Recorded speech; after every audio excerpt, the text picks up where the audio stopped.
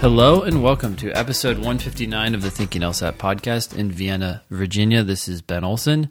In Los Angeles with me is Nathan Fox. How's it going? Good, man. Got a new class started tonight in another brand new venue. My old venue, downtown LA, closed down, so I'm homeless yet again. It's going to be like the 30th new classroom probably that I've taught in my career. Wow. So wait, why did the old place? It was a really cool spot. It was a co-working place in downtown LA called Control, and they just went out of business. I mean, they were giving me a ridiculously good deal, like comically good deal. I was paying, you won't believe it, I was paying $69 a month for unlimited use of their small classroom space. What? Yeah, that's insane. because they gave me a nights and weekends membership for $69. Huh. And then nights and weekends. yeah. And then it's like, oh, well, the classroom is included in that. I'm like, okay, great.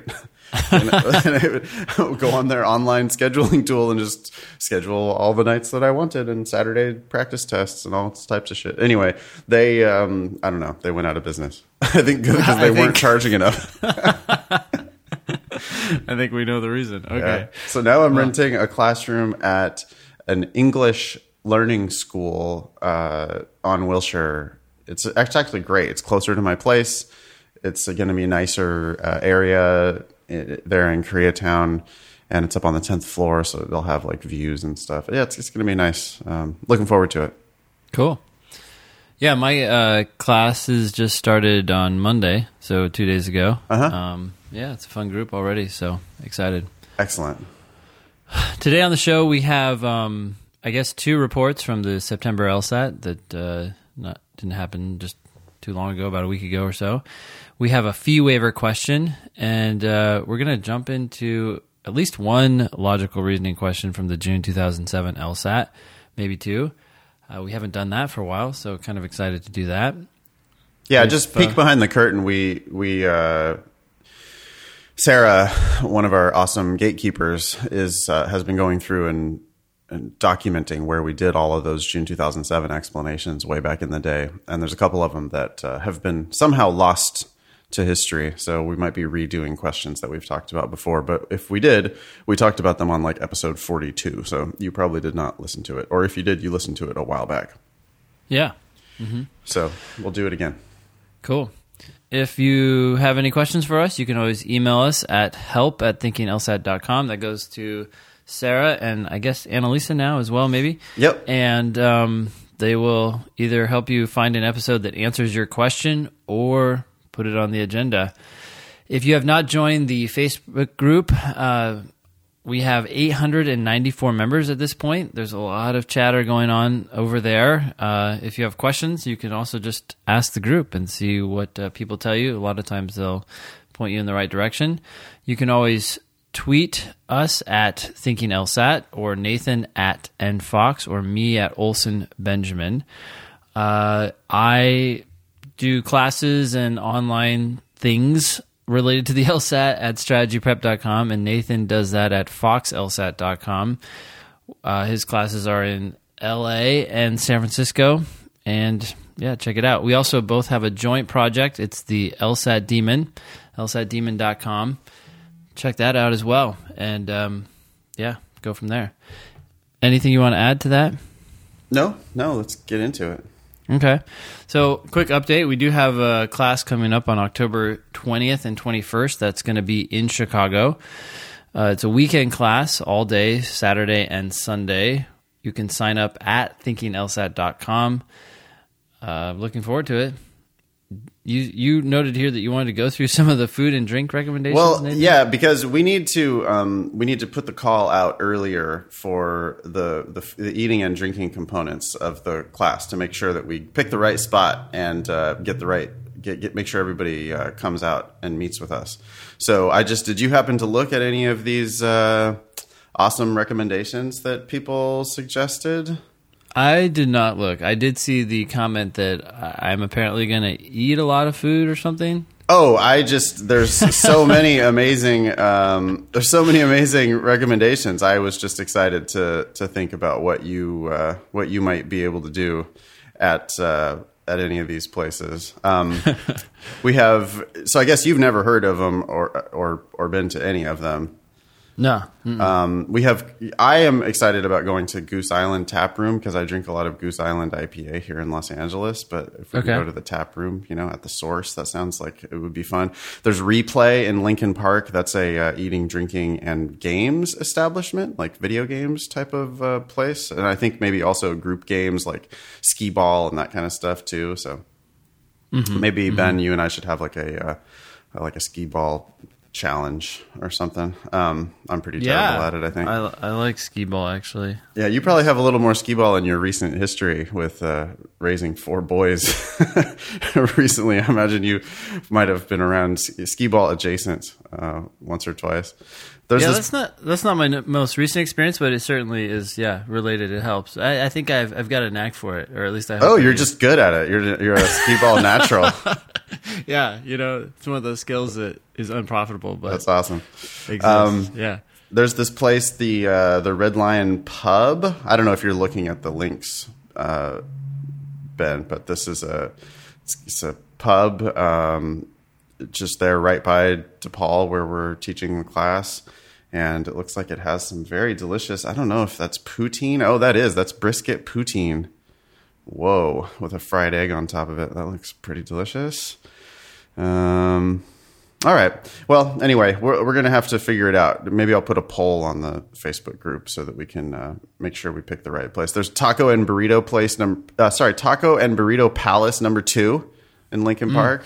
Okay. It has some beautiful looking Mexican food. I'm sure you're a Mexican food fan, Ben. I love it. Yeah. Mm-hmm. Yeah. And then a place called Potbelly Sandwich. It's a sandwich shop. So we got all kinds of options. Potbelly. Yeah, that's just like a chain. Have you ever? You don't have Potbelly out in California? I forgot. I guess no, but somebody chimed in and said that it was the original one. It's the first Potbelly's. Oh, got it. Yeah. I don't know. None of all this stuff is new to me, so I'm just going to be excited to be in Chicago in the fall and hopefully with a bunch of great students and listeners. Yeah. Likewise. We'll announce a happy hour and we'll invite everybody in the Facebook group and we'll try to just get it's if you signed up for the class, obviously you should come to our happy hour. But even if you haven't signed up for the class, you're welcome to come join us for a cocktail. So it'd be great to see everybody. Yeah, and that class, by the way, is filling up. I think faster a little bit than the other ones. So maybe we've given people enough heads up that they can start planning. Yeah, and the room is now official at DePaul. Do we know how is there a limited number of seats in that room? There is. I mean, obviously, it's not infinite. Is it an infinite room? No, it's $69. Yeah, and it's infinite. Cool. Yeah, I don't know. I don't know what the limit is, but okay. So, is there a link that they can go to directly to sign up, or? Oh, the link, is thinkinglsat.com/blog/Chicago. Okay, great. Cool. See y'all there. I looked at our stats. Every once in a while, I just peek at our stats to see if people are still listening to the show or if we're just speaking into the void. And I noticed that we were on like 999,907 shows downloaded, episodes downloaded. Mm-hmm. And then, of course, I just hit refresh. No, I didn't. But I did check back like an hour later. And when I checked back an hour later, it officially had reached 7 digits. And we are now at 1 million, over 1 million episodes downloaded. Awesome. Yeah. That is awesome. Well, thank you, everyone, for downloading. I hope you're listening. You don't have to listen. You can just download. That'll make us feel better. If you hate bandwidth, you could just download all the whole podcast episodes over and over and over just to use up all of your data or something. I don't know.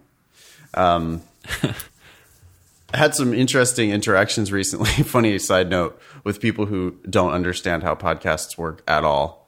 Someone claimed that because their phone, they couldn't download the podcast because they didn't have enough storage on their phone because they didn't have enough room for apps.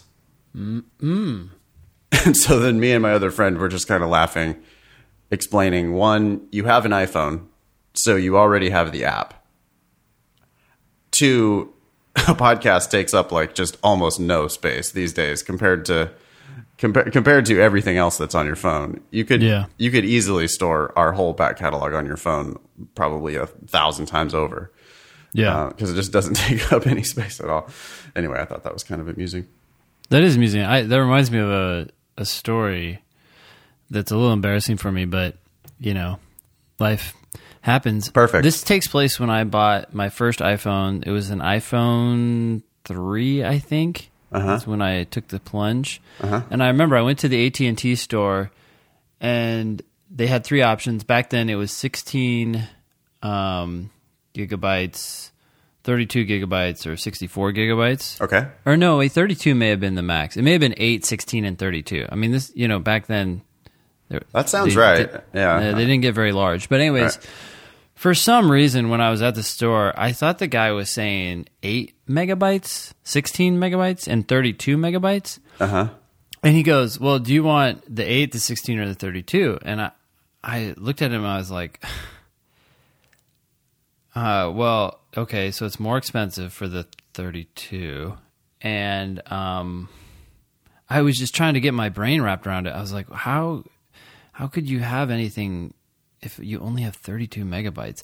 So I started asking, he started asking me questions. He says, well, do you think you're going to download a lot of videos?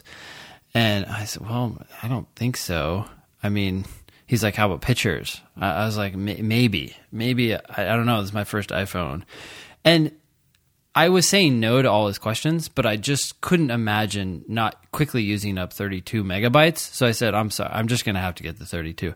So I got it, and then I go home and I start downloading apps, and like the first app I downloaded, I think was 120 megabytes, right? So that's clearly way past the 32 megabytes. The phone is this is so stupid, right? That I couldn't figure this out. But I remember sitting there thinking, and it's just weird how your mind tries to justify things or reconcile things.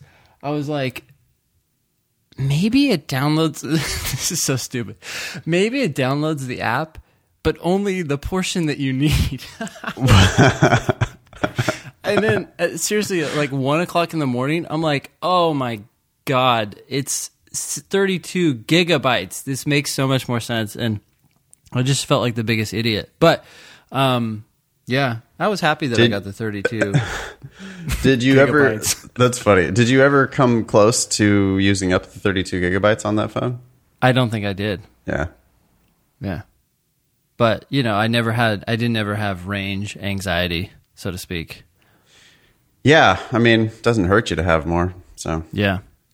Anyway, so that's my embarrassing story. I just shared it. You enriched Apple Computer Corporation. Yes, through that's your true. Stupidity. But my immense stupidity. A couple $100, yeah. Anyway, did you, Ben, ever think that we would reach 1 million? Can you imagine that there are over 1 million hours of us out there in the ether? Yeah, that is disturbing. But no, there's no way.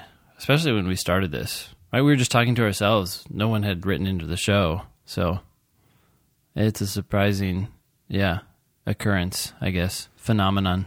I'm going to use LSAT lingo.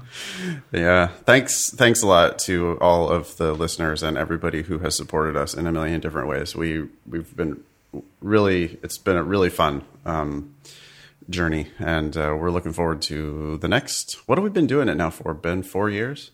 Something like that. Something like that. So the next 4 years, see, the bummer is now that we made it to 7 digits, now we have to get to 8 digits. The next major milestone is going to be 10 million downloads. Well, that's kind of overwhelming. It's going to be a while. Yeah. But who knows? We might be able to make that in 4 years. The first million's the hard one. That's what they say. Too bad it's not $1 million. All right. Well, cool. So we have an update here from Alex, one of your tutoring students. Oh, good. Yeah. Okay. Sure, I'll read it. It says, Okay. The September LSAT felt pretty average to me. My proctor forgot the 5-minute warning and was bullied into giving us another minute to fill out our bubble sheet. I felt bad for the guy. The person next to me was pleading with me to file a complaint and was really pissed off. The funniest part about it? There was a wall clock in the room, and the time that the section ended was written on the board. All you had to do was look up, and you knew exactly where you were. Anyway, first LSAT attempt was not nearly as stressful as some people make it out to be. I owe a lot of that to you and the podcast for preaching to just take a breath. So thank you for that. And yeah, that was from Alex, one of my recent tutoring students. So thanks, Alex, for the update. That's awesome. I had a couple of things I wanted to talk about with this email. The first is I had a proctor I was talking to a tutoring student the other day, and I was kind of preaching my, hey, seems like your watch is giving you anxiety. I don't really think it's helping you. Maybe you're tempted to look at it too much. And if that's the case, why don't you just not even bring a watch with you at all? Mm-hmm. Let the proctor run the time and let everybody else, help you let everybody else manage the proctor if the proctor messes up. Mm-hmm. Yeah. And the student goes, well, but I don't think the proctor's going to mess up. And then I laughed because we regularly get emails like this of the proctor doing something wrong. Yeah.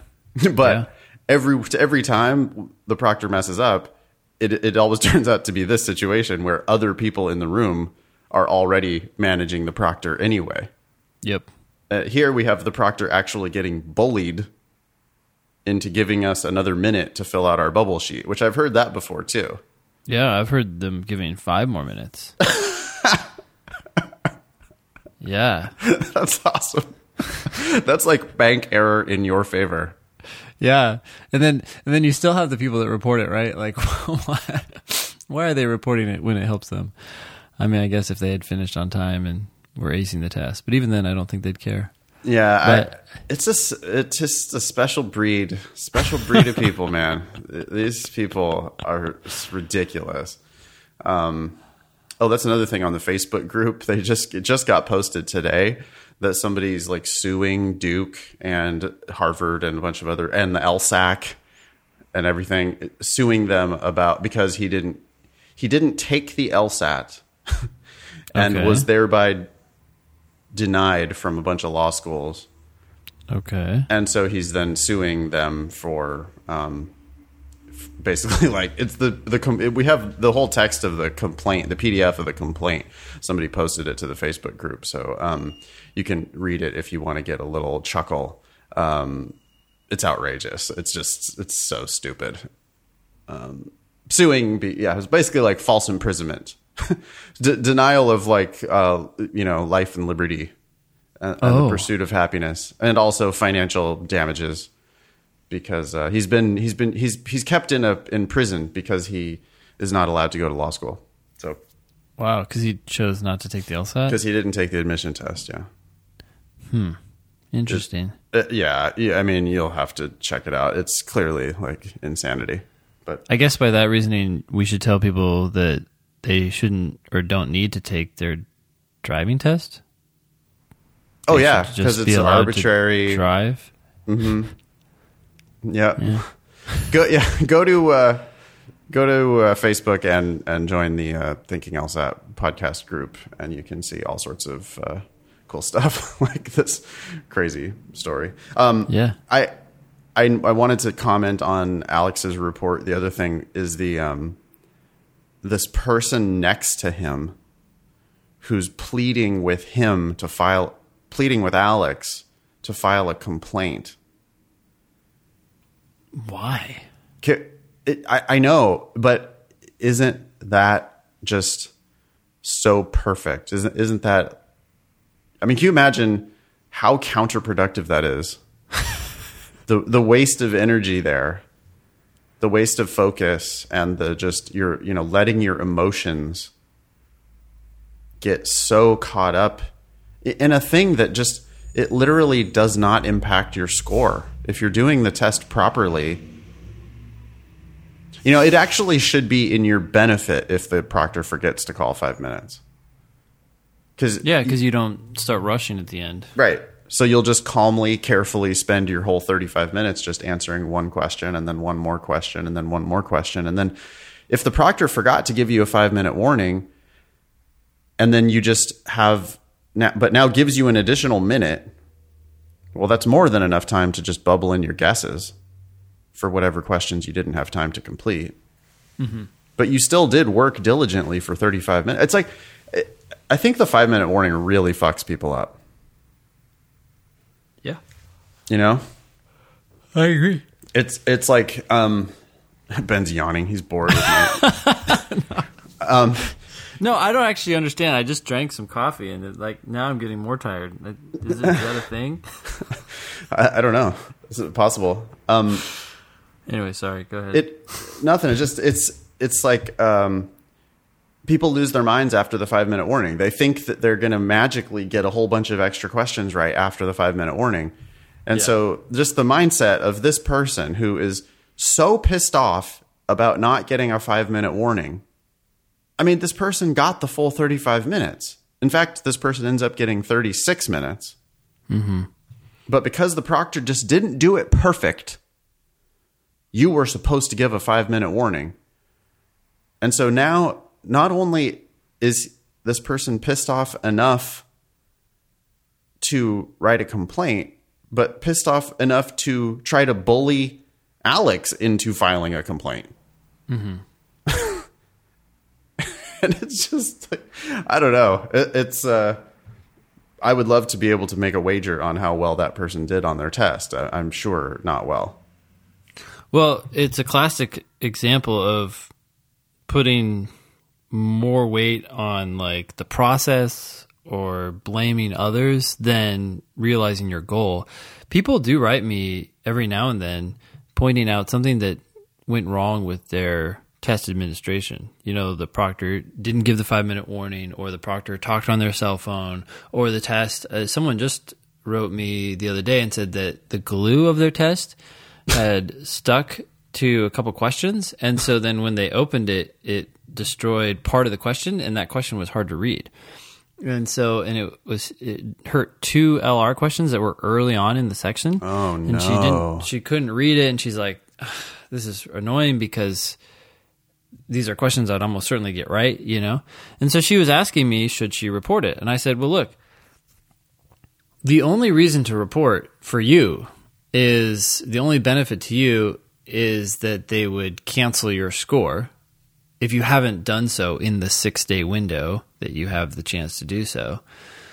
And then they would ask you, do you want to cancel your score and then retake it? And so the issue isn't should I report this or not, or was this bad or not for LSAC, or was this a mistake? In almost all cases, it probably was a mistake. The question is, well, if you're given the opportunity to cancel, would you cancel? Like, is your score so affected that you should actually not take a score for this sitting?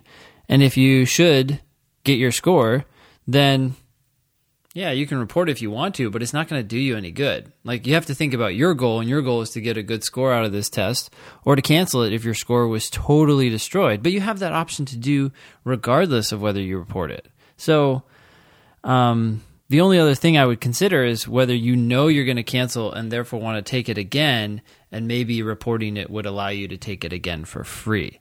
Other than that, in most cases, even if something bad happened, if you want to keep your score, there's no point in reporting it. Yeah, and there's certainly no point in trying to bully your seatmate at the test into filing an LSAC complaint. Yeah. I mean, what are you trying to do? Get the proctor fired? The proctor already, they have a part-time gig, which is like 6 days a year, where they work half a day, for, I'm sure, $15 an hour, $20 an hour, right? Like, this is not... They might even be assigned by their university to take care of this test that the university has agreed That's to true. host. If they're doing it under their university obligations, yeah, that might be part of they might just be still like, so sorry, you have to work Saturday. You're a salaried employee. We need you to do this thing. Yeah. They don't give a shit. These proctors, why would they care? It's not their job. That's not their full-time job. This is exactly, by the way, why the LSAT should just be at all of the testing centers around the country, which are professionally administered testing facilities. God damn it. How many times do we have to say that? I don't know. A million. Never. We're never stopping. It's never going to stop because they're never going to do it. They're already going down this road of, they're out there buying banks of tablets.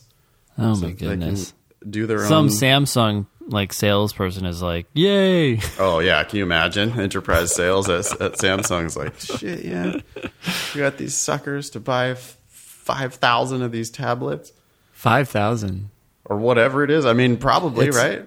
Well, so More? 100,000 people, 120,000 people take the test a year, and there's about 30 to 40, depending on the test. That's 30 to 40,000 taking it each administration. So you need if they're all taking it on the same day, or at least the vast majority of those people, you need at least 25,000 tablets, and you're going to have extras. If you think about what they're doing, they're building this excess capacity now. Like it's like they want to go compete with the testing centers. Yeah, because then you have all these tablets sitting around. Yeah, they might as well use those things for something. There's an opportunity out there for somebody if you're an enterprising young entrepreneur. If you can figure out a way to use these LSAT tablets for something else, LSAT's going to make the capital investment for you. So they're just going to be sitting around, big ass bank of tablets. But I'm sure they're going to be like walled off. It's like the tablet is going to be nerfed into a thing that can only be used for for taking the LSAT. Yeah, 6 times a year. At other times, it goes into hibernation and cannot be turned on or something. What an amazingly stupid plan, especially when there already is unlimited capacity at all of these testing centers that exist in every city. I'll never forget taking I took my GMAT in like the little tiny, I was in Newton, Massachusetts. It's like this, suburb outside of Boston. Mm-hmm. It's like a quaint, it looks like a, New England-y, like village-y kind of part of town. Yeah. And I made an appointment and I rolled into a testing center. It wasn't huge. It had, 6 or 8 or 10 like blue screen terminals. Mm-hmm. And I just, the guy said, okay, yeah, here you go over here. Sit down and ready to go. Okay, hit start. And then it's just like the GMAT. Yeah. And there was no one else in the room taking the GMAT. In fact, there was no one else in the room. Mm. So it was like perfectly, really no way to cheat. Mm-hmm. A professional dude who does nothing but administer tests all day, every day, was there as my proctor. He was not talking on his cell phone. Yeah. There was no 5-minute warning to fuck up because it was all like, encoded in the computer. Yeah. Yeah. Anyway. So thank you, Alex, for this report. This is clearly like somebody externalizing their problems, right? Like they're not good enough at the LSAT, so they're pissed off. So now they're lashing out at this poor proctor who forgot to give the 5-minute warning. Crazy. All right, next one.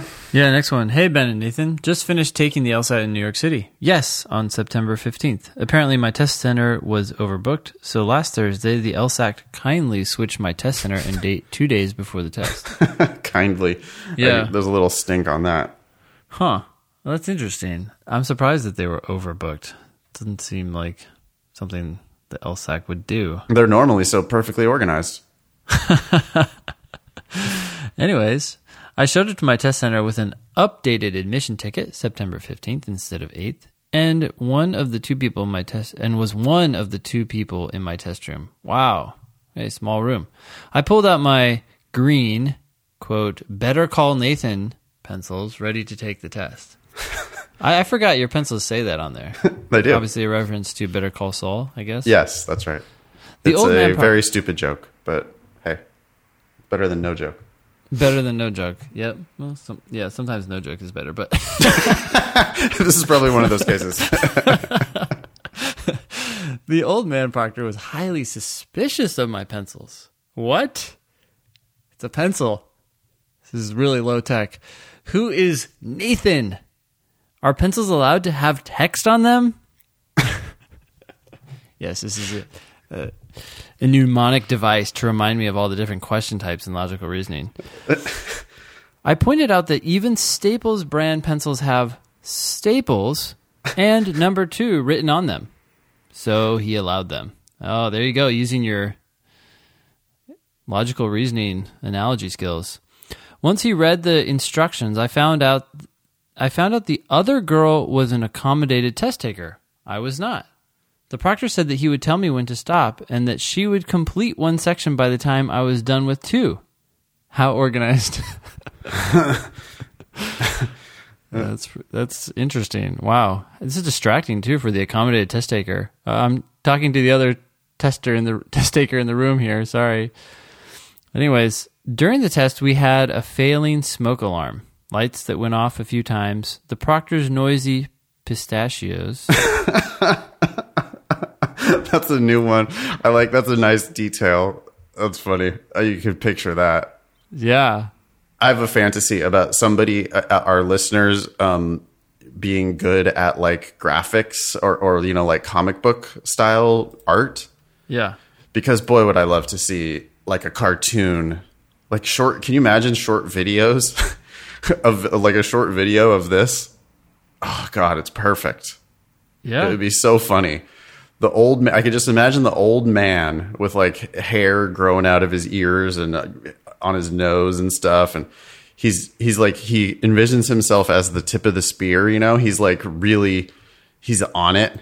Cause like some proctors are on it and some proctors are not on it. But this guy, he's clearly on it. He's like investigating the pencils to make sure they don't have any cheat codes written on them, Mm-hmm.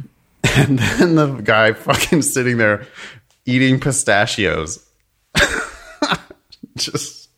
That's crazy. They must be shelled pistachios. The unshelled pistachios are amazing, by the way, because you can just consume them at such a fast rate. That's high. Yeah, that's a calorie dense, nutrient dense food there if they're already shelled. Mm-hmm. No, this guy clearly is the shells are on there because otherwise, why would they be so noisy? Mm-hmm. This dude's got like 2 bowls set out in front of him on the table, and he's just cracking the pistachios, throwing the shells in one bowl, and munching on the other. Oh my God. Okay, anyway, I'm sorry. Go ahead. No, I mean, it continues. A couple phone calls on the proctor's end. That's so crazy. And phone calls. Jesus Christ. That's rude. If you don't realize that your pistachios are making a noise, that's one thing. But a phone call, I mean, I think we all know in this day and age, you can't take a freaking phone call. With all the LSAT, how they're so like overly officious with all their emails out to the students and stuff. Yeah. It does seem like they could do a little bit of proctor training. And think about how easy it would be if there were hosted at test centers around the world. Because then when you have a complaint, you email the test center and they say, oh, we'll fix the problem here at this center. And yeah, if you don't fix it, we'll never have your test there again. What are those test centers called? I'm annoyed that we keep saying test centers. I don't know. I feel like there's a big chain of them. I'm trying to do a quick Google search, but I don't even know what to look for the name of it. Oh, Pearson Professional Centers. Okay, that's one. In fact, it's looking like... Okay, so I just looked at Massachusetts first, and it's like all of it's like Pearson. Mm-hmm. Okay, so that's... Let me look at California. Pearson. Wow, okay. And like, it's just immediately you see like dozens of these things. Yeah. All over the place, including places that are just like nowhere. Like, so this is like Santa Maria, California, which is like out by, Buellton, sort of like Santa Barbara wine country kind of thing. I'm sure those people, when they take the LSAT, they either have to go to Santa Barbara or maybe LA. But if LSAC was just using these Pearson testing centers, it would just be right there in the little town of Santa Maria. There you go. Okay. Anyway, which by the way has professional test administration every day. Yep. Or you could have an old man who is cracking pistachios and talking on the phone. Okay. Crazy. All right. So Senna continues, maybe more distractions, but I'm pretty good at tuning things out. The accommodated girl seemed pretty disturbed by it all, and she definitely took the last 10 minutes of her section when she was waiting for her 70 minutes to be up to death glare the old man proctor. Okay, good use of energy there.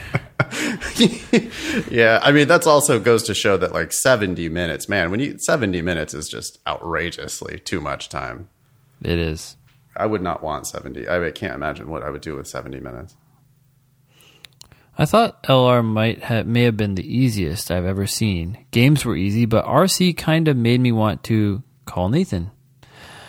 I usually always finish everything and have been scoring in the 170s, but I didn't get to the last bit of RC. I'm hoping that I can still get in my range, but regardless, I'm hoping to crush it in November.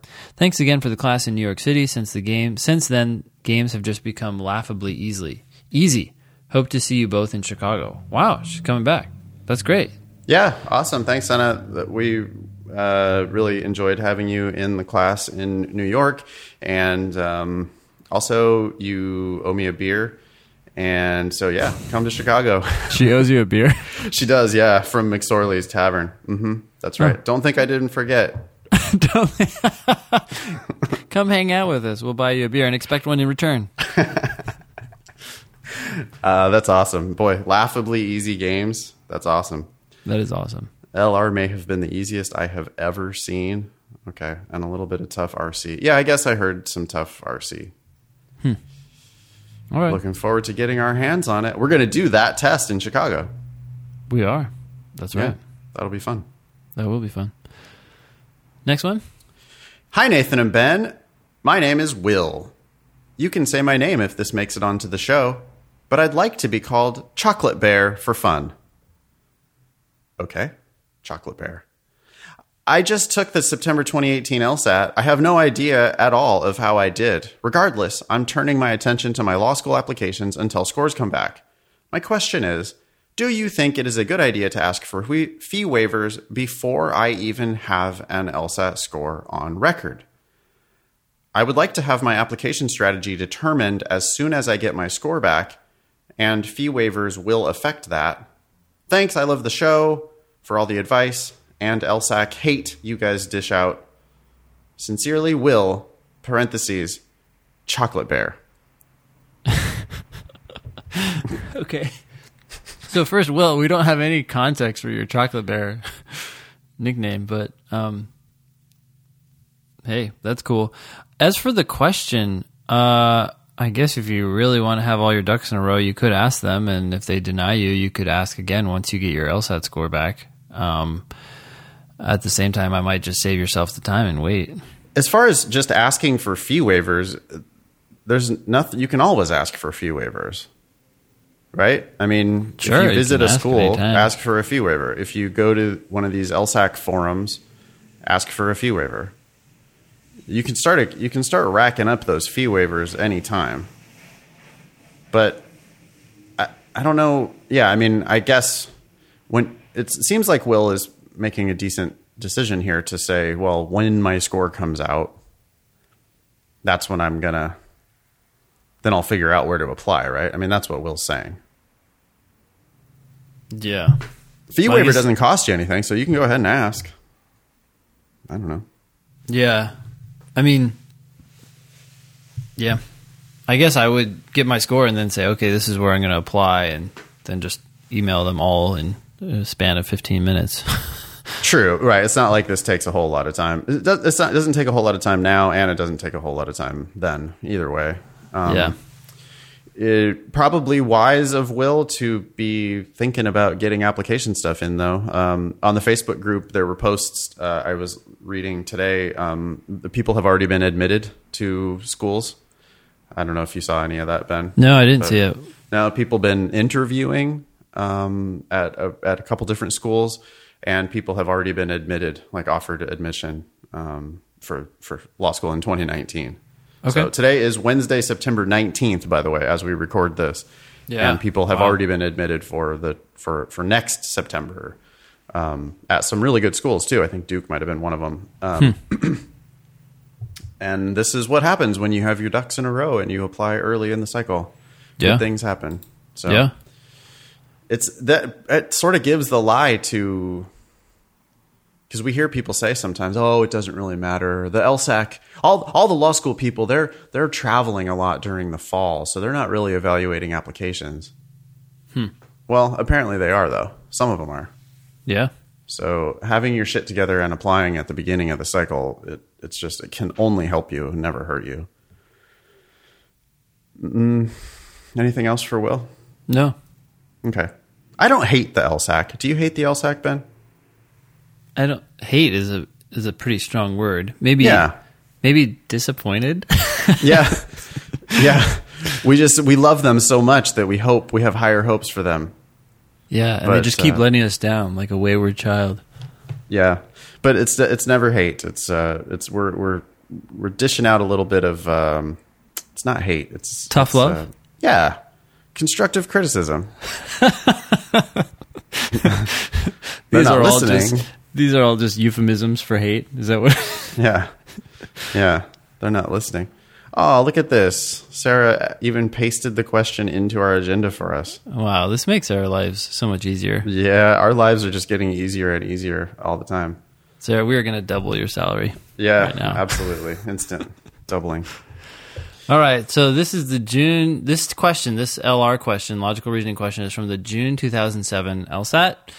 If you don't know what that is, that's a free LSAT from LSAC, and you can just Google June 2007 LSAT, and it will pop up as a PDF, and you can download it and follow along. But we'll go ahead and read it right now. I guess I'll go ahead and read it and just walk through this question. Sound good? Yeah, absolutely.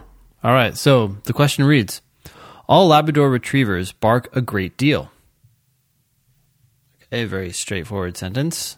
The only thing I'm thinking in my head is, wow, this is true for all of them? There's not an exception? Okay.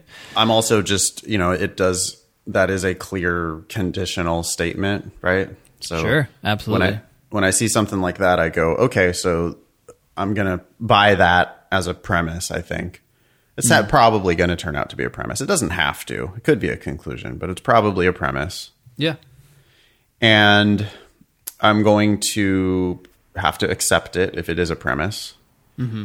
And all Labrador retrievers bark a great deal. So that means if you are a Labrador retriever, then I know that you bark a great deal.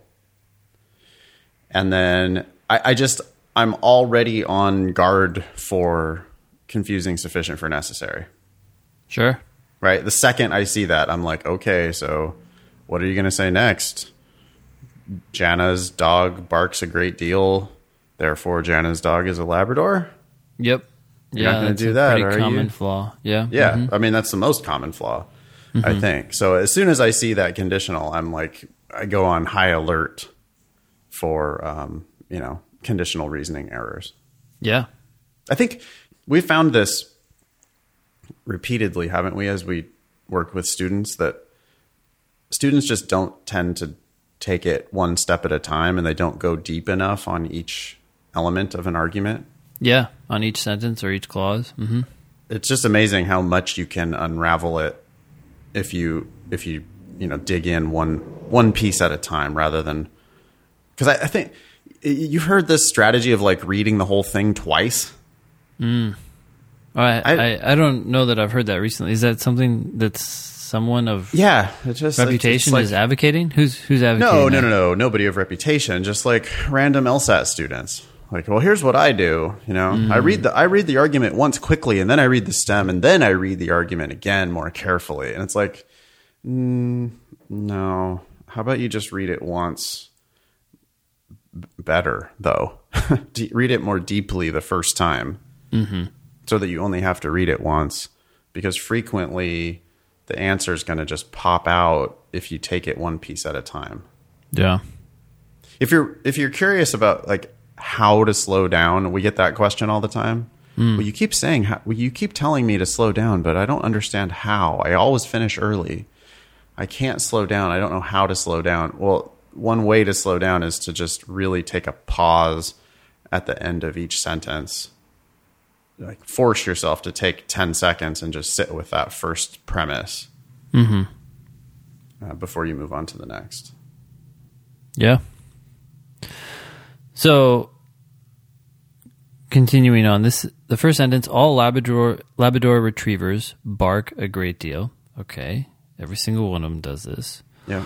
Second sentence: all Saint Bernards bark infrequently. Okay, so similar kind of sentence, but now it's saying these other kinds of dogs don't bark very often. Every single one of them. Although these two sentences are very strong and they tell us that every single one of one type of dog does something and that every single one of another type of dog does kind of the opposite, it doesn't tell us about any other types of dogs. So I don't want to jump to any conclusions about that. I'm just kind of taking this information about these two subsets of dogs. You can, though, connect those two sentences.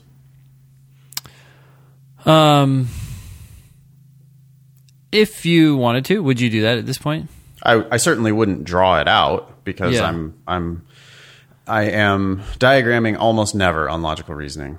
I diagram sometimes as a teaching tool, but I don't think that most students should be drawing diagrams unless you have to in order to understand the argument, which I don't think you have to here. But you could do the contrapositive of that second sentence here. If all Labradors bark a great deal and all Saint Bernards bark infrequently, sure, then you can combine those two together, and the conclusion basically is you can't be a Labrador Retriever and a Saint Bernard at the same time. Sure. Because one of them barks frequently and one of them barks infrequently. And you might be like, well, that's obvious, Nathan. Of course you can't. But then my immediate retort would be, what? Why can't you have? Why? Really? I'm sure that there are Labrador Retriever Saint Bernard crosses in real life. And surely that would be a Labrador Retriever and a Saint Bernard, right? I mean, it would also be a mutt. Yeah. But it would be both, right? Yeah.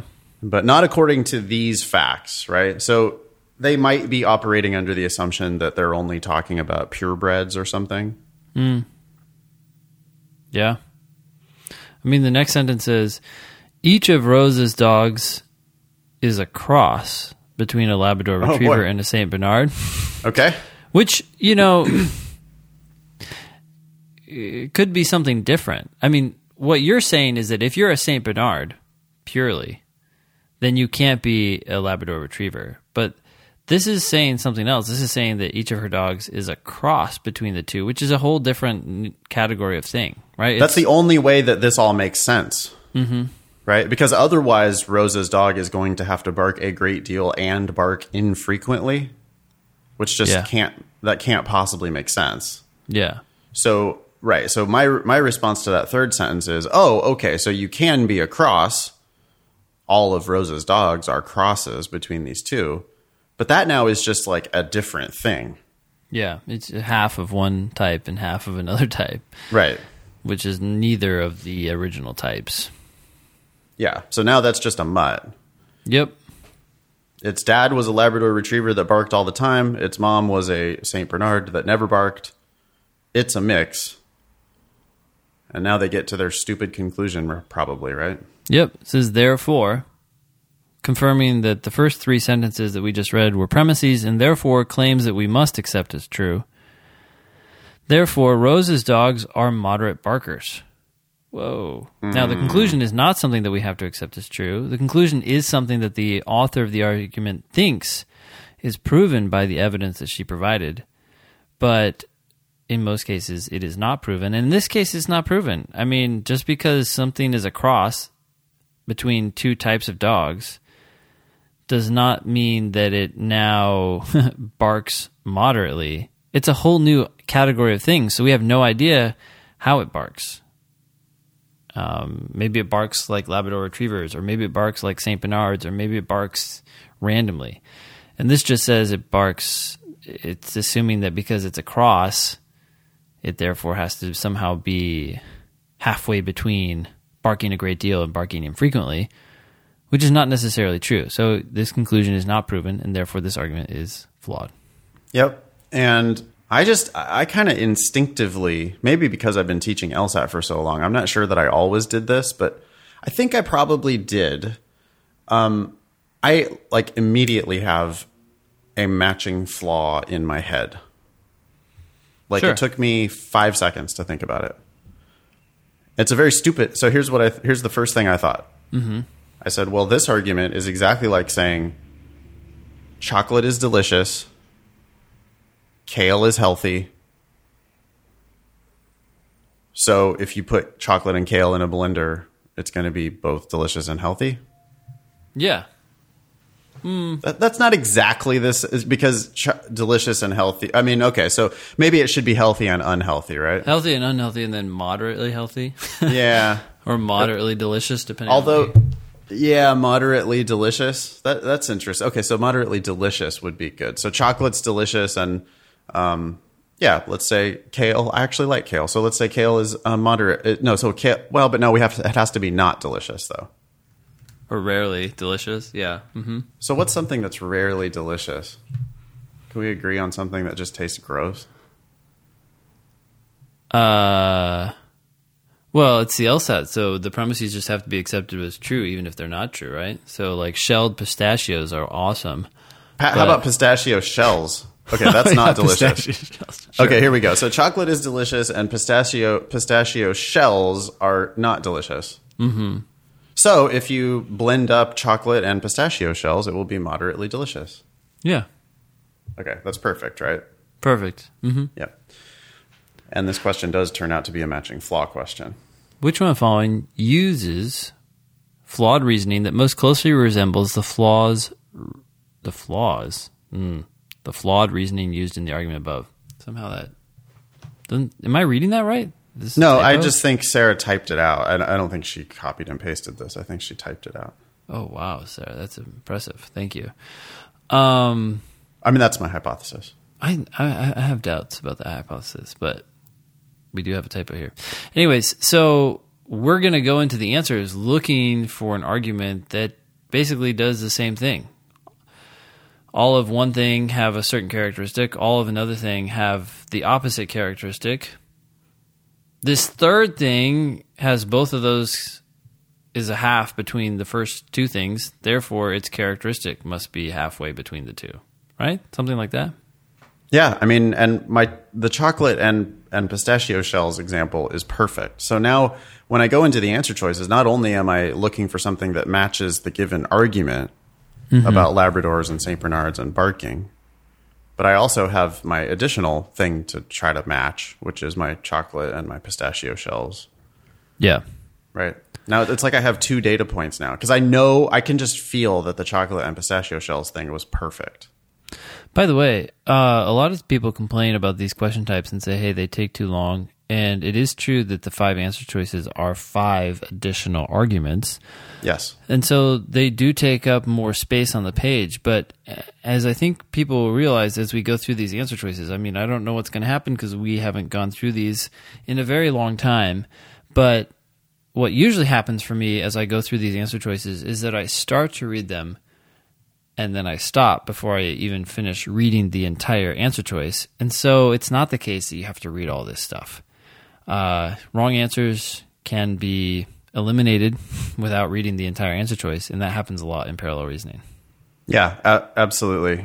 You definitely don't need to make it all the way through. And having a really clear prediction is going to help us to just recognize as soon as these answer choices start going off the rails, we're out of there. Yep. Okay. So answer choice A starts out, all students who study diligently make good grades. So far, I like this answer choice. It seems similar to the original, all Labrador retrievers bark frequently or a great deal. I think some students would read that though, and they would go, "Oh, well, it can't be the answer because students who study diligently." Yeah. The problem with that is that it's just like kind of where do you draw the brackets around what that sufficient condition is, you Yep. know? Mm-hmm. And so if it's, it could be all students. Anyway, Ben is right. This still could be the answer because students who study diligently, if you just bracket that, that is Labrador Retrievers. Yeah. It's just a subset of things. It's just a set of things, and whatever that set of things is. Right. Another way, they could have said all retrievers who are Labradors. Sure. Right. That makes it may be more obviously parallel. So anyway, the first sentence of A is fine. Okay. Then it says, but some students, and right now, I'm done. Yeah, goodbye. We had all, each in the three premises in the original argument. Those are absolute universal claims. All of a sudden, this argument in answer choice A brings in the word some, and we never saw that. You know, if we get rid of the remaining answers, maybe there's some way that the LSAT has sneakily made this work, but I just have not seen this almost ever happen, so I'm done. I'm out of here. Correct. I'm expecting the answer choices to be wrong 80% of the time. Each answer choice is wrong. Yep. And so when it says something that sounds wrong, I'm just not even reading it anymore. Yeah. Okay. So A, out. Answer choice B, all type A chemicals are extremely toxic to human beings. Okay, so all of a certain thing have this certain characteristic. Sounds so good so far. Yep. By the way, in class, what I'll sometimes do is I will stop here and I'll say, hey, class, if this were to turn out to be the correct answer, what would the rest of the argument have to say to make it work, right? Yep. To see That's if they're really good, really good practicing tool is to see if you can, if the, exactly. First sentence sounds good. Okay, what's the rest of it have to say to make it right? Yeah. And in this case, it's saying all type A chemicals are extremely toxic to human beings. So I'd expect it to say all of another thing are maybe not so toxic to human beings, kind of like the original said they don't bark very frequently. Mm-hmm. And then we'd need something that says these two things are mixed together, therefore these two things are moderately toxic. Yep. As opposed to, so let's see what this says. The next sentence says, all type B chemicals are non-toxic to human beings. Okay, good so another far. category is the opposite. Yeah, this is good. This household cleaner is a mixture of type A chemical and type B chemical. Yeah, okay. This is following the original argument. Therefore, this household cleaner is moderately toxic. Yeah, this is got to be the answer. I would still read the rest, but I'm going to read them very quickly, and as soon as something seems wrong, I'm out of there. Yep. The place to go fast is on the wrong answer choices, and we expect each answer choice to be wrong. We now have an answer that even though we expected it to be wrong, it just turned out to be right. Mm-hmm. And so now we can definitely, very critically skim through C, D, E quickly, I think. Yeah. So C says all students at Hanson School live in Greene County. Okay, that's fine. All students at Edwards School live in Wynn County. Okay. Greene County and Wynn County, they're like two different things. They are different, so I guess I'll keep going. Yeah. Members of the Perry family attend both Hanson and Edwards. Bye. Whoa, this is weird. Yeah, members, like you need a single individual who's attending both. Not some members are going to one, some are going to other. Well, yeah, so in order for C to be the answer, the given argument would had to have said, some of Rosa's dogs are Labrador Retrievers and some are whatever, St. Bernards. Yeah. But that's not what it said. It said that they're all across between the two. So that, C's out. C's out. And if you were still not sure, the first part of the conclusion says, therefore, some members of the Perry family. We talked about all of Rosa's dogs are moderate barkers. Yeah. This is out. Yep. D, All transcriptionists know shorthand. Okay. Okay. All engineers know calculus. Goodbye. Why are you getting rid of it? Because you can clearly know shorthand and calculus at the same time. Those are not opposites. I wanted barking and not barking. Sure. No This is shorthand, don't know No shorthand. shorthand, no calculus. It's already wrong at that point. Great. E. All of Kanisha's dresses are very well made. All of Connie's dresses are very badly made. Okay. Half of the dresses in this closet are very well made. Nope. Nope. Goodbye. It needed to be a blend. It needed to be, this dress was made by Kanisha and Connie together. Yeah. Or all of these dresses in this closet were made by Kanisha and Connie Or together. were they even made by them, or just at least they are their dresses? Oh, right. Oh, I was assuming they were making them. Okay, Yeah. but sure. Whatever. Yeah. And then it needed to say, therefore, all of these dresses are moderately well made. Yep. But it's not. It's back to the ownership thing. Nah. Okay. Goodbye. That's gone. Yeah. Answer's B. Answer's B. Should we do the next one? Yeah. Okay. So this is June 2007 test also, and this is section 3, and this is question number 24. And it says, well, we have a sociologist speaking here. And the sociologist says, romantics who claim that people are not born evil, but may be made evil by the imperfect institutions that they form, cannot be right, comma. And then I see the word for there. Yeah, let's stop. And that's Yep, good stuff. absolutely. And I think that's where people, if you're really struggling with logical reasoning, it's probably because you're just blundering ahead there. Without, I mean, that's some heavy lifting so far. Yeah. There's a claim by other people, and then there's a claim about that claim. Right. There's a lot of shit going on here. And the comma for, which is one of the clearest indicators that what was just said was the conclusion. Yep. For means because on the LSAT, so that means I just said my conclusion, and now I'm about to give you a reason why. So before I even get into the reason why, I'm just going to be clear about the conclusion here. This sociologist is telling the romantics that they're wrong. Yep. And when somebody shows up on the LSAT saying someone else is wrong, we need to hold them to pretty high standard there, right? We need to make sure that they've really got the goods on that. Sure. Yeah. And So- we need to know exactly what they're wrong about, right? Yeah.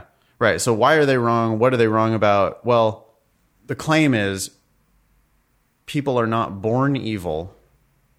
That's one part of the claim. Yeah. But may be made evil by the imperfect institutions that they form. I'm thinking about, by the way, I sometimes will personalize that to make sure I understand Sure. what the hell they're talking about. Institutions that they form. I'm thinking about the church. I'm thinking about governments. I'm thinking yep, about schools, corporations. Yep. Okay. Yeah. All right.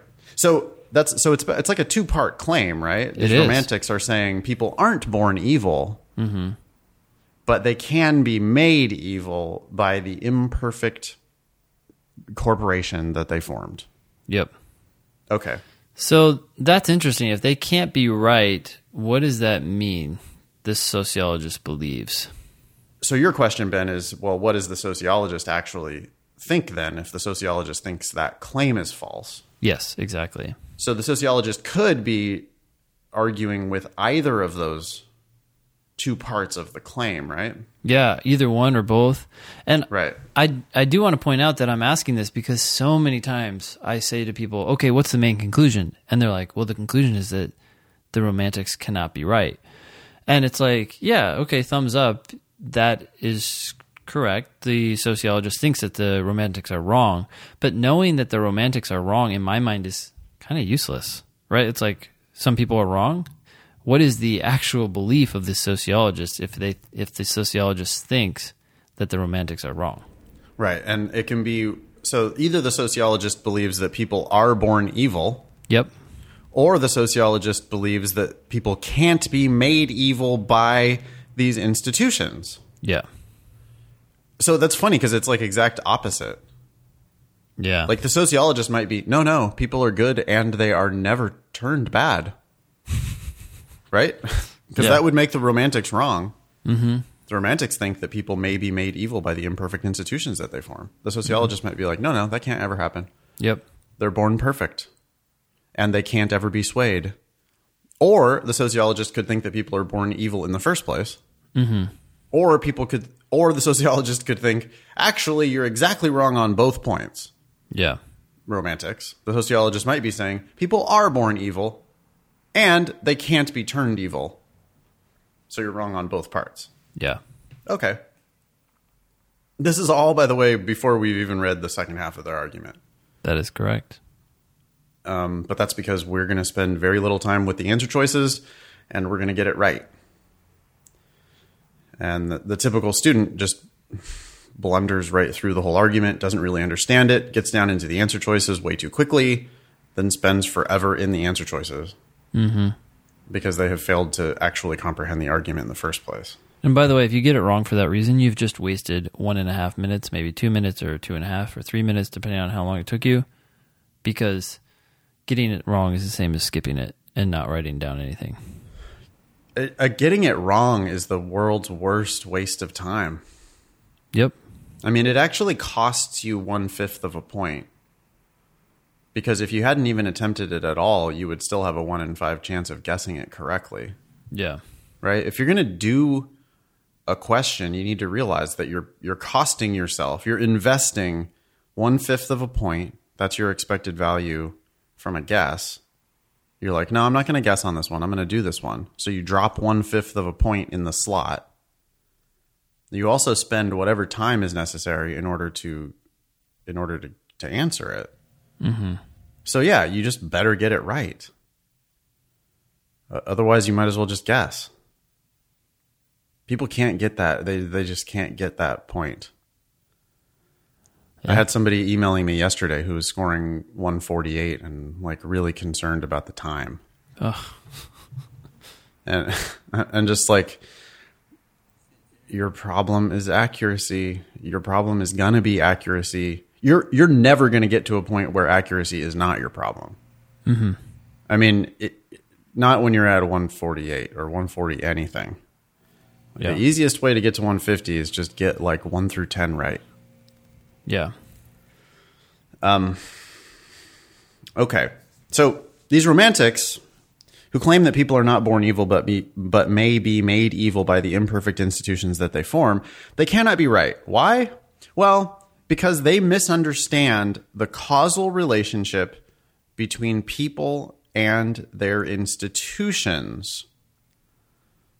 Okay, so already they seem to be going after the second claim, not the first. Mm-hmm. Yeah, they're not just saying, no. Babies who have never been exposed to institutions are evil. No. Right? They're not doing that at all.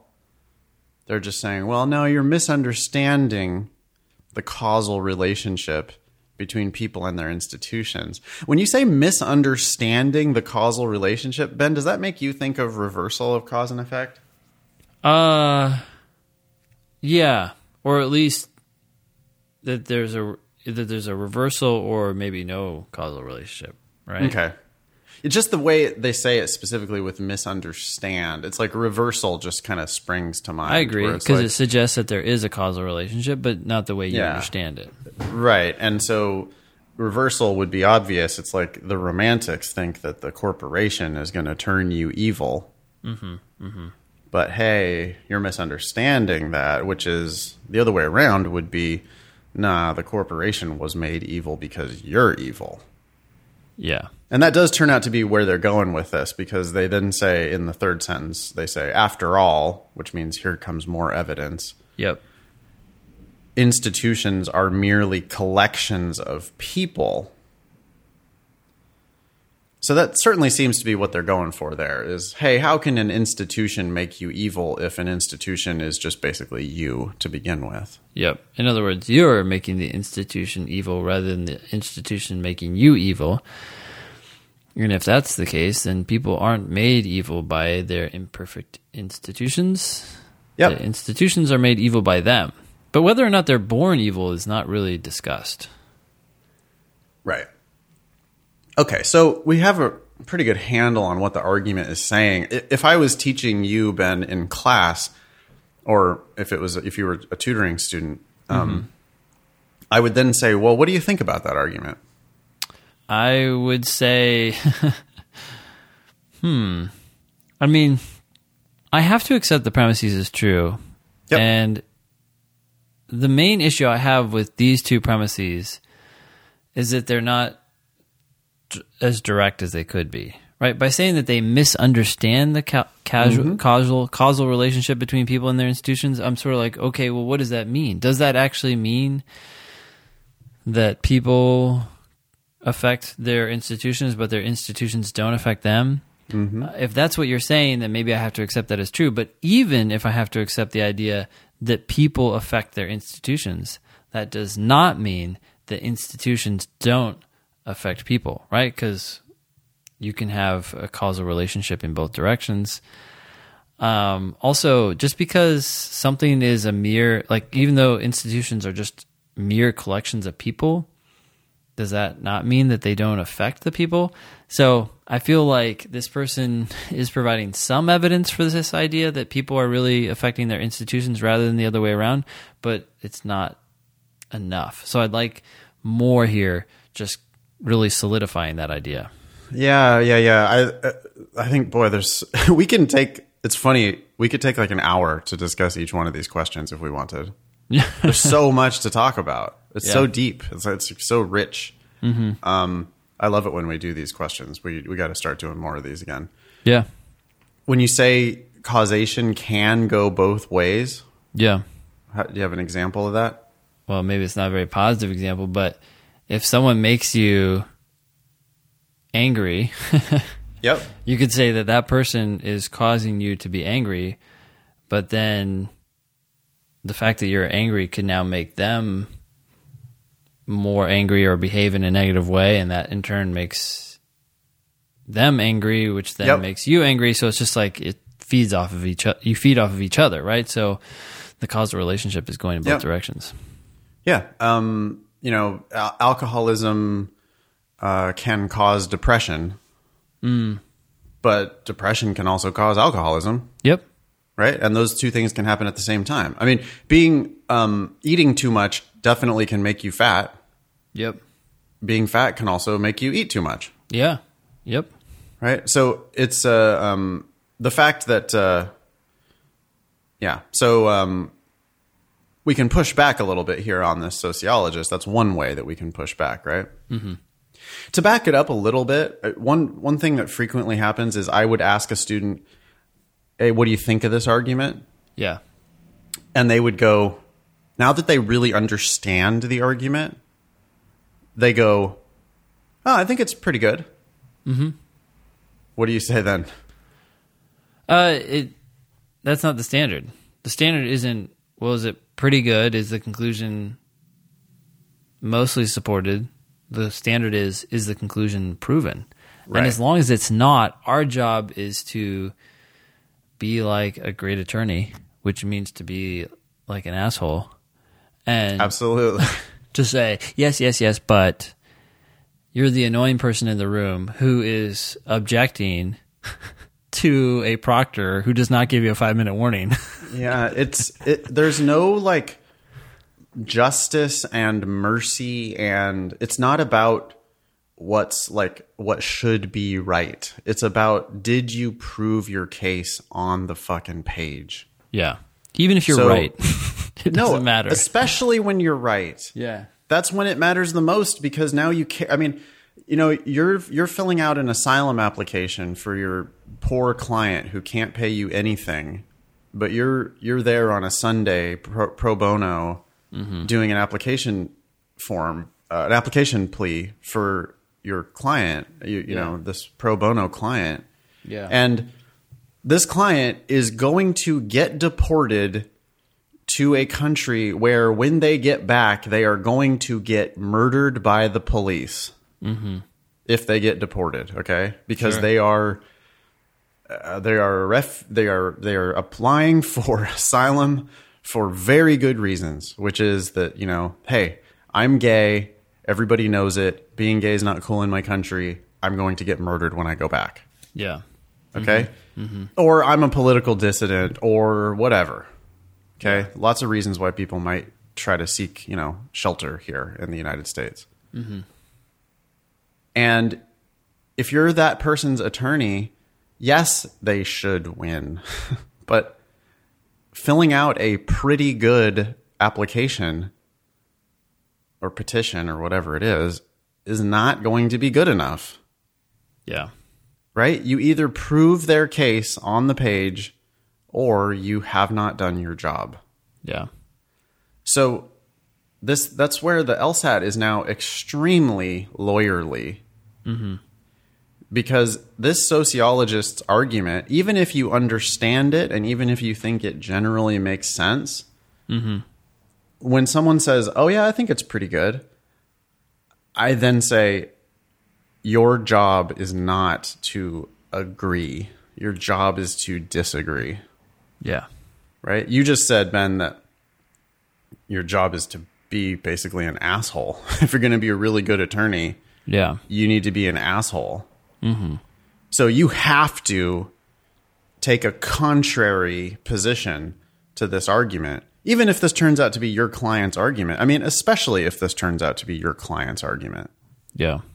You have to be able to punch holes in it, because if you don't, well, the government lawyer certainly is. Ben, you used to be one of those lawyers. And I worked on an asylum case. I know you did. It's funny. It's all coming around full circle. But like, yeah, I mean, and Ben, that was your fucking job. You had to, right? Like that was your duty, was to punch holes in asylum applications if they weren't perfect. Yeah. And you can just on the papers get somebody deported because I'm sorry, I feel sorry for you, but you did not fill out your shit properly. Like you did not make the claims that you need to make in order to be able to qualify for asylum. Okay. Anyway, sorry to be talking. I mean, we're probably triggering everybody left and right now because these are real issues. You know, it's sad. It's people's lives are at stake, but people just have to like sharpen up their logic. Yeah. You have to recognize what legal writing and what legal reasoning really is, right? It's very engineering-ish. Yeah. And, you know, even though you need to be an asshole, if the premises do, in fact, prove the conclusion, then you need to stand down and say, okay, proven. Right, but you should have a huge chip on your shoulder. You should expect these arguments to be broken.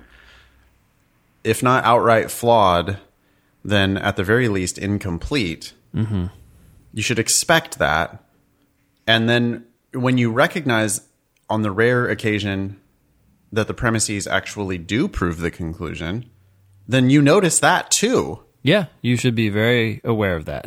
You're like, okay. And I do like the comedy golf clap in class when I see that, you know, I do the super condescending, like, oh, you did it. Yay. Good job. You know, because like and that's how it feels. It'll be like, oh, holy shit. You have this very straightforward premise and you have this very straightforward premise. And if you combine those together, you actually do reach this conclusion right here. Exactly the conclusion that you're trying to reach can properly be reached by the two premises that you have provided. And then I go, yay, good job. Yeah.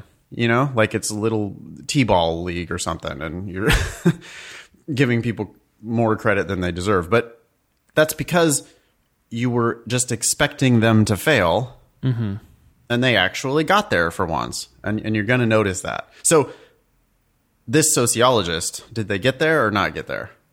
They did not get there. Yeah, but this is missing for a variety of reasons, including the causation can go both ways. Yeah. But not only that, I mean, do you have another objection? You probably already said it, but it was 10 minutes ago. I mean, I don't think I did say this before, but I'm just thinking of a new thing right now, and that is, well, maybe we've only rejected one of the claims. What about the one about them not being born evil? Is that a claim that we need to be rejecting as well? I mean, this argument has some ambiguity too. Yeah, absolutely. My objection would be that last premise. Oh, yeah. After all, institutions are merely collections of people. And that's where I think my first attack probably would be. Sure, like just because you're a collection of people does not necessarily mean that an institution is affected only by people. When people gather together and create an institution, that institution or the gathering of the people may turn around and affect the people precisely because they have gathered or joined. Yeah, it's like you're wanting to take this sociologist to school. You know, it's like philosophy. I don't know what it is. It's very basic. It's like sociology, maybe. Yeah. It's like, hey, listen, isn't it possible that really well-meaning people could get together and create an institution, and then that institution, I mean, you know, like, what about a corporation? I'm sure that Lord of the Flies, or what is that? Yeah, exactly. A corporation could have been founded on wonderful principles by wonderful, perfectly pure people. But nonetheless, can't it take on a life of its own? And weirdly, it's basically, this argument, I think, has a part to whole problem. Right? It's assuming, based on institutions are merely collections of people. Sure. It's kind of assuming that the institution can't have different characteristics from the people, the individual people. Yep. Mm-hmm. The right? institution, which is the whole, is merely its parts or something. Yeah. It's like, listen, Catholics can individually be super great people, but they might have created a evil institution in the Catholic Church. Or corporations, shareholders or people who found a corporation can be perfectly good, decent people. What are you doing over there? I'm stretching, man. I was just laughing at the fact that you brought religion into it. I was like, oh, good.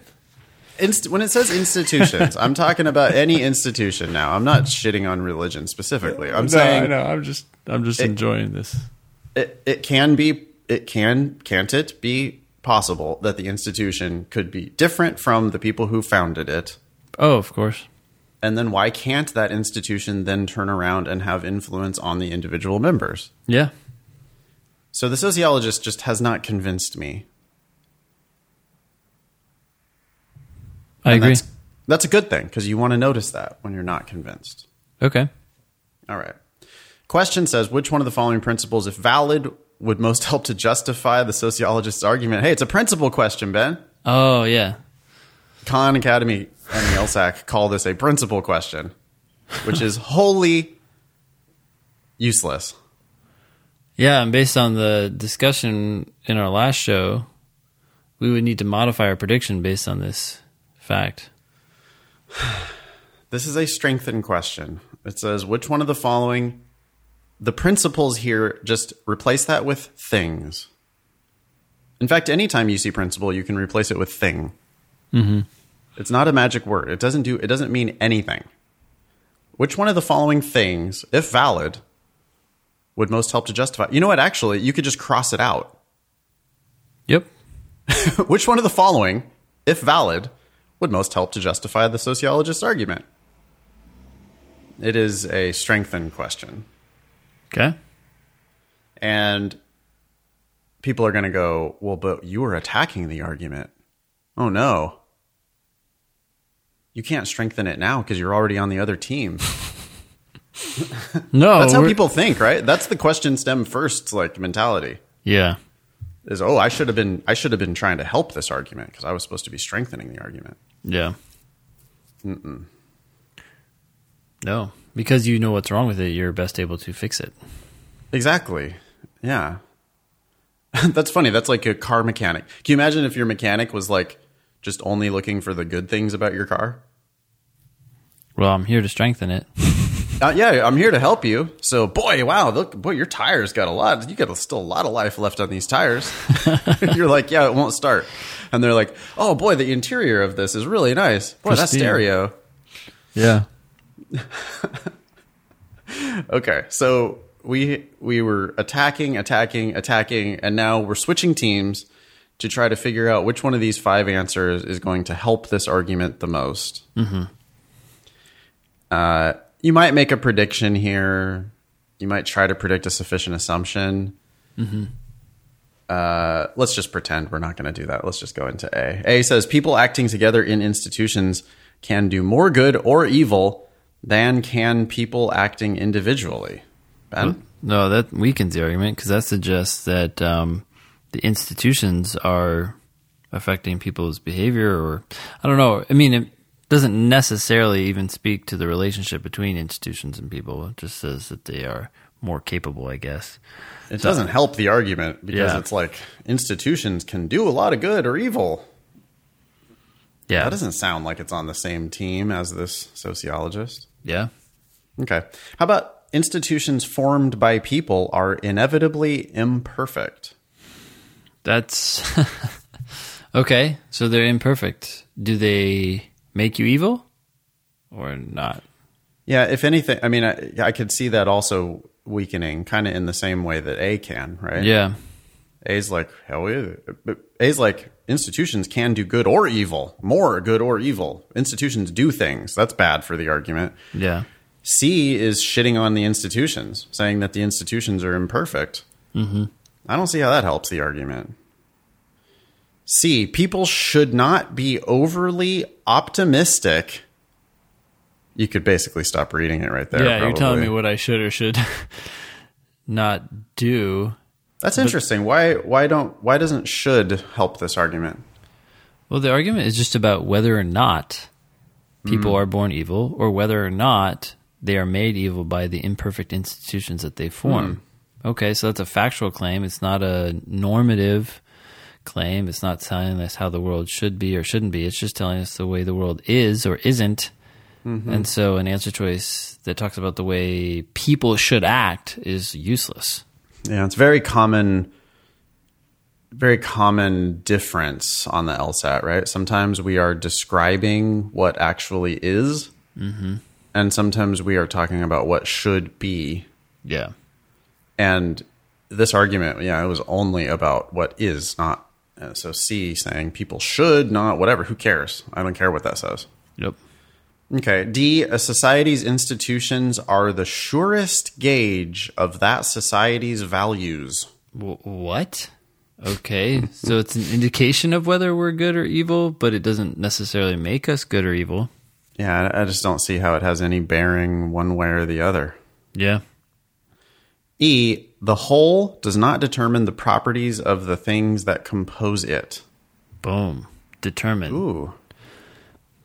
That's not the way I would phrase this, but that's the way they phrased it, and it works. I mean, if the whole, in other words, the institution, does not determine or affect or change the properties of the things that compose it, then institutions do not determine the properties of the people that are in those institutions, and therefore people cannot be made evil by imperfect institutions, or at least they can't be made evil by institutions that they're a part of.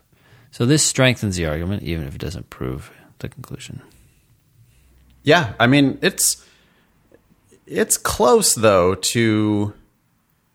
Are you sure it doesn't prove? I'm tempted to say it's a sufficient assumption. Well, the reason I don't think it does is because even if the whole does not determine the properties of the things, in other words, the people that compose it, could it not determine the property of people who are outside that institution? Oh, well, it says though, these romantics are claiming that they're made evil by the imperfect institutions that they form. And if they form it, are they a part of it? Maybe so. Yeah. But you're right, Ben. I mean, it can. That's open to interpretation. So, anyway, we hated A, B, C, and D. Yep. E sure seems to be a thing that would help this argument. Yeah. It's like on the sociologist's team. The sociologist is trying to say, nah, your institution isn't causing you to be evil. E says the whole does not determine the properties of the things that compose it. If that's true, that's a pretty powerful strengthener. Yeah. And it's very broad. It goes way beyond institutions and people, but it does cover institutions and people since institutions, right? Because this is a strengthened question. This is also where people are going to go so sideways if they start thinking about this as a principle question. Can you imagine how fucked up that is, Ben? Because Kahn, that thing that we saw on Kahn was lumping this into strategy of argue, or like basically a strategy question.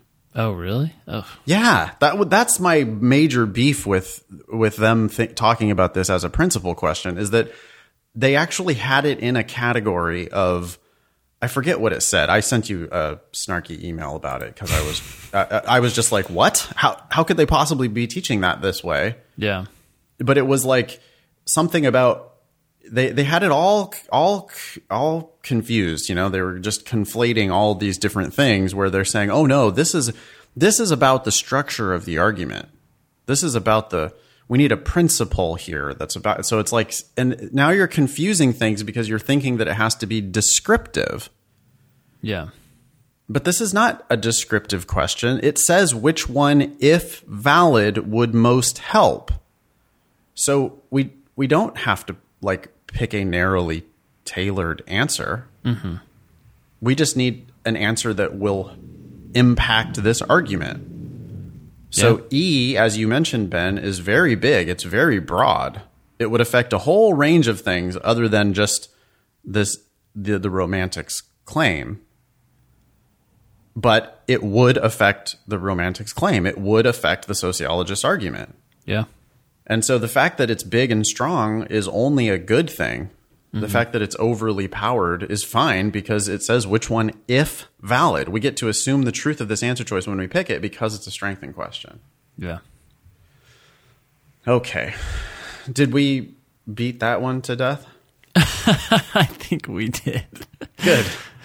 Well, yeah, and I think we'll have to wrap it up there, but I'm glad we were able to do this, and I hope we can do more in the future. Me too. That it's good. It's good to get back on it. I think people generally can. That's what reviewing actually feels like. Yeah. You know? I mean, now this is like two LSAT nerds who could literally talk about this question for an hour if we wanted to. Yeah. But when you're reviewing your mistakes, it's not enough to just like look at the answer key and, you know, you got to go deep and see if you could have predicted the answer and just really clearly understand why the right answer is right and why the wrong answers are wrong. And when you understand them, why didn't you see that during the test? Was there something about your process that led you astray, or did you just really not understand the logic? Yep, absolutely. Well, okay. We'll leave it there. Yeah. Hey, it's not too late to sign up for our class in a couple weeks in Chicago. Go to thinkinglsat.com and sign up for that class. We will see you there. Looking forward to it. That was episode 159. Thanks all y'all for listening. Nice knowing you. Don't pay for law school.